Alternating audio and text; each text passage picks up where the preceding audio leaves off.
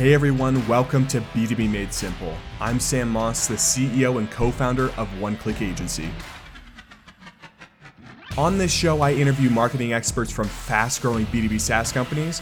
We feature podcast episodes I'm a guest on, and sometimes we throw in a consulting call I've done with another company. Our goal with this show is to equip you and give you the tools you need to be the best marketer you can be. Hey everybody, welcome back to B2B Made Simple. Doing things a little bit different today. So basically, I've been getting a lot of questions on LinkedIn from, everything ranging from content marketing to website strategy to LinkedIn strategy to how to start a podcast, etc. So what I'm going to do is take some time to answer some of those questions here so that not one person gets the answer, but hopefully it helps anybody else that has the same question or finds some of this stuff interesting. So basically what I'll do is I'll just read off a question and give you my thoughts on it. So first one I have here is, I'm probably going to butcher this name, but from Ashish, I think is the name. They asked, taking a website, for example, what are 3 things you think people ought to be doing differently in order to stand out from the rest? Great question. First thing is you need to streamline and slim down your messaging and copy so it's easy to consume. The reason being is when someone comes to a website, the last thing they want is to be overwhelmed by the amount of content on there that you as a marketer think should be there. So a good way to do this is speak using their language. Speak with things that are interesting to them. So how do you help them? What are the benefits? What value do you bring? And stop trying to cram everything into your website that you think needs to be there. It doesn't need to be this 50-page website. You could get away with 5. So there are a lot of different ways that you can slim that down. And I think a lot of websites should be doing that. Number 2, I would say is don't try to cram everything into the homepage. You have a website, you can put things deeper into the site. For example, product information, pricing, resources, etc. I see a lot of websites try to put everything on the homepage because I get it. You're excited about what you do, what value you provide, but sometimes it's okay for people to click learn more or dig deeper into the site. So don't be afraid of putting some of the nitty-gritty content later and deeper into the site because people that are interested in buying and doing their research, they'll go look for it. The last one I have here is stop using industry lingo on your website to sound smarter. This is so well published on LinkedIn from me. My only caveat is if your buyers use the language that you're putting on your website and no one else understands it, I would say that it's okay because that's how your customers talk. If they're extremely educated and they like the big words, then go for it. But you should really know your customer to make sure. What I see is not entry-level marketers, but marketers that might be new to a company and don't really understand the product, except at a high level. They will try to overcompensate with the messaging on their website and even throughout their marketing and try to make themselves sound smarter as a brand that they know all this stuff. And that can actually be a turnoff to people that are on your website if really you don't. And it's like trying to make up for what you don't know about your product or what you don't know about your customers. So industry lingo doesn't make you sound smarter unless it's really the lingo that your customers use. All right, next question we have here is from Sean. Just out of curiosity, have you used LinkedIn communities for customer education?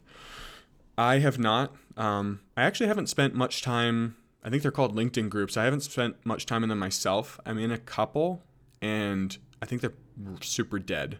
I think it's because LinkedIn doesn't prioritize that part of their platform. However, I am in a couple of Facebook groups. Dave Gearhart's, for example, I think is a really good one that has good engagement. And if you're looking to build relationships with at least marketers, that's a good route to go. And I mean, Facebook has a ton of groups and they prioritize that part of their platform. So you're going to get reach if you start posting in there. People get notifications when you comment on something in there. So you'll have more interactions and people will start to notice you because you're in their notifications. I haven't really gotten that vibe from LinkedIn at all, and not many people use the groups. I mean, I don't even know if they're still active, to be honest. Just my thoughts on that. Michael, Where do you draw the line between gated and ungated content? I'm coming around to the idea of ungating all content, but I'm not quite there yet. Good question. So we are 100% ungated, and I'm all for it. I can't remember the last time we gated something. Maybe like an ebook download or something. That was a long time ago. However, some people would consider this gating. I wouldn't, but an email list sign up, obviously you need someone's email list to get, or you need someone's email address for them to be on your email list. I wouldn't consider that gating content. I would just say that is someone that's interested and you want them on your list. So obviously you have to get their email. Now don't spam them, actually deliver value, and don't try and follow up with an email cadence afterwards. Just give them what they signed up for if it's an email list. The other one is like a live Zoom /webinar. A lot of times if you get their email address, they can get like their reoccurring email that if it's an event that happens over and over, they can get the notification or add it to their calendar. I don't see that as gating content. Now, this is what does need to be ungated. Ebooks, quick PDF downloads, case studies, pricing pages, explainer videos. I'll get into pricing pages later because there was actually a question about it. But I actually came across a website that they gated their explainer video. Like I legit landed on the website, and to watch their opening video to tell what their product did and what benefits or what, I didn't actually watch it, so I don't know what was in the video, but it was their explainer video on what their product does. They gated it. And it wasn't just give us your email address. You actually had to fill out like a detailed form on why you should watch the video. And their website wouldn't even explain what their product did. So I immediately bounced, but I was just baffled that that was the approach that a company took just to simply get information or an email address for whatever reason. So definitely don't do that. Next question here. Sean, on your website, do you recommend specifying price exactly, or is price range good enough? I would say if you can specify price exactly, a lot of SaaS tools, this is possible. Definitely do it. As a consumer, I want to see the price. So, and I know I'm not alone there. So if you have the capabilities to do that, definitely just put it on your website.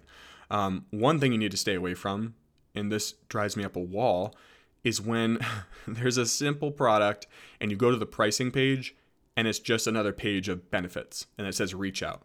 Like that's so annoying. And I can see like possibly in the enterprise, if you're selling it to the enterprise space where it's a very nuanced, customized product or software or whatever it is, I can see why people would need to reach out for pricing. So I get that. But seriously, for a cheap SaaS tool or even like mid to high price range, don't do the trick where you try to get people to your pricing page only to be like, hey, book a demo. It's really annoying. As for like price range, I'm a pretty big fan of this. We have this on our website. So we have both. For us, since we do web development, every project is very custom. However, we start at $10K on our website. That's what we say. Hey, our redesign projects start at $10,000 and go up. At least it gives someone like the clarification as to, oh, okay, this could be in my price range, or no, and they disqualify themselves. I'm a huge fan of that. As a consumer, again, I really do enjoy that, being able to go to a website and kind of qualify myself. Now, however, we do have packages like maintenance, for example, where we specify this is how much it is per month, and it's a set price. And we put it on our website. I think the thing that companies, I have heard at least, they're like, well, we don't want our competitors to see our pricing, or we don't want to be price shopped. At that point, if you are really worried about people price checking you, you're now a commodity and you're not really a brand. For us, if people price check us, then that's really not who we want to do business with. And you have to identify like, hey, is this the stance that our company takes, or are we okay with being a commodity? I don't know, just something to think about. Next question is from Masuma. Do you think visual website design still counts significantly to help build a positive overall impression in your user's mind? Yeah, I think it definitely plays a part in really, what's the question? Positive overall impression? Yes, I do. But it's not the end all. Messaging over design has been my philosophy, and I know that's different coming from a web developer, but I think messaging is way more important. So think about it this way. If you were to go to a website and they clearly told you what they did, how they're going to make your life better, how to buy, some client testimonials, etc., and it was clearly laid out, but the design was pretty subpar, you'd probably still do business with them because you can get past it, right? You understand what they do, you need their product, you buy from them. However, if you were to go to a website that looked as good as Apple's website, right, and the messaging and the copy were so unclear, they were cluttered, and you had no idea what the product even was, let alone how it can help you, you're not going to buy from this company. So that's why I always prioritize the message over the design. But as a user, obviously design plays a huge part and definitely does help the user experience. If you do both well, then you're just going to win. But a poorly designed website won't turn me away. It may hinder like my experience. I might not enjoy it. But if it's a website that I don't understand, that will definitely turn me away. Paul asked, what vendor do you use for email blast? We use HubSpot. We did use, what was it? ActiveCampaign for a while. But a lot of our marketing stuff and our client information is in HubSpot, so we just put it all in one spot. But ActiveCampaign is also pretty good. Kim asked, what's worked best for you in general by way of streamlining your website? I like this one. I think I touched on it earlier, but the belief that everything about your product or your service needs to be crammed on your homepage is fundamentally wrong. You only need to touch on a few key benefits and features, and then direct your traffic deeper into the site if they want to learn more. And if their intent is high and they're looking to do their research and they have an affinity toward your brand and they might be excited to buy, they're going to go look for it.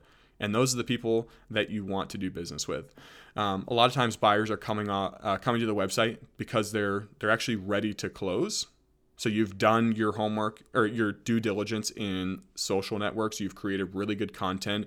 You maybe they know you from what they've seen on LinkedIn or Facebook or Instagram. They're ready to buy because of the marketing efforts that you put in.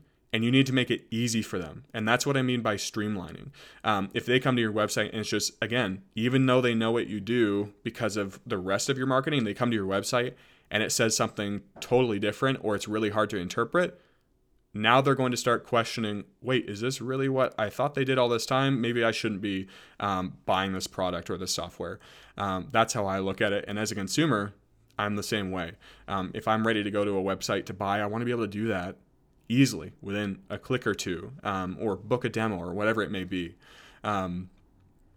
Next question here is from Michael. How narrow should the thing or topic be that you talk about on social? So I'll use LinkedIn as an example. He also put, okay, so here's some examples. He said, mindset, strategy, product creation, marketing, prospecting, sales, operations, and processes. So those are some examples he gave. And then he asked, or should we go even more narrow? I prefer going a little bit more broad. Otherwise, you're going to run out of things to talk about. If you're trying to build an audience on LinkedIn, then eventually if you're talking about, let's pull something out of a hat here. If you're talking about how to make the homepage of your website better, and that's all the content you have, you're probably going to be good for like a month. But you could talk about marketing and then different buckets of marketing, and then people will know you for marketing. So you could talk about marketing, you could talk about as your umbrella, and then below that you have messaging, and then you have maybe ABM strategies or paid social, right? Those can be your things, or demand gen or whatever. I think that if you have a bigger umbrella and then those sub buckets below that, you're going to have a much broader audience. And then on top of that, you're not going to run out of things to talk about.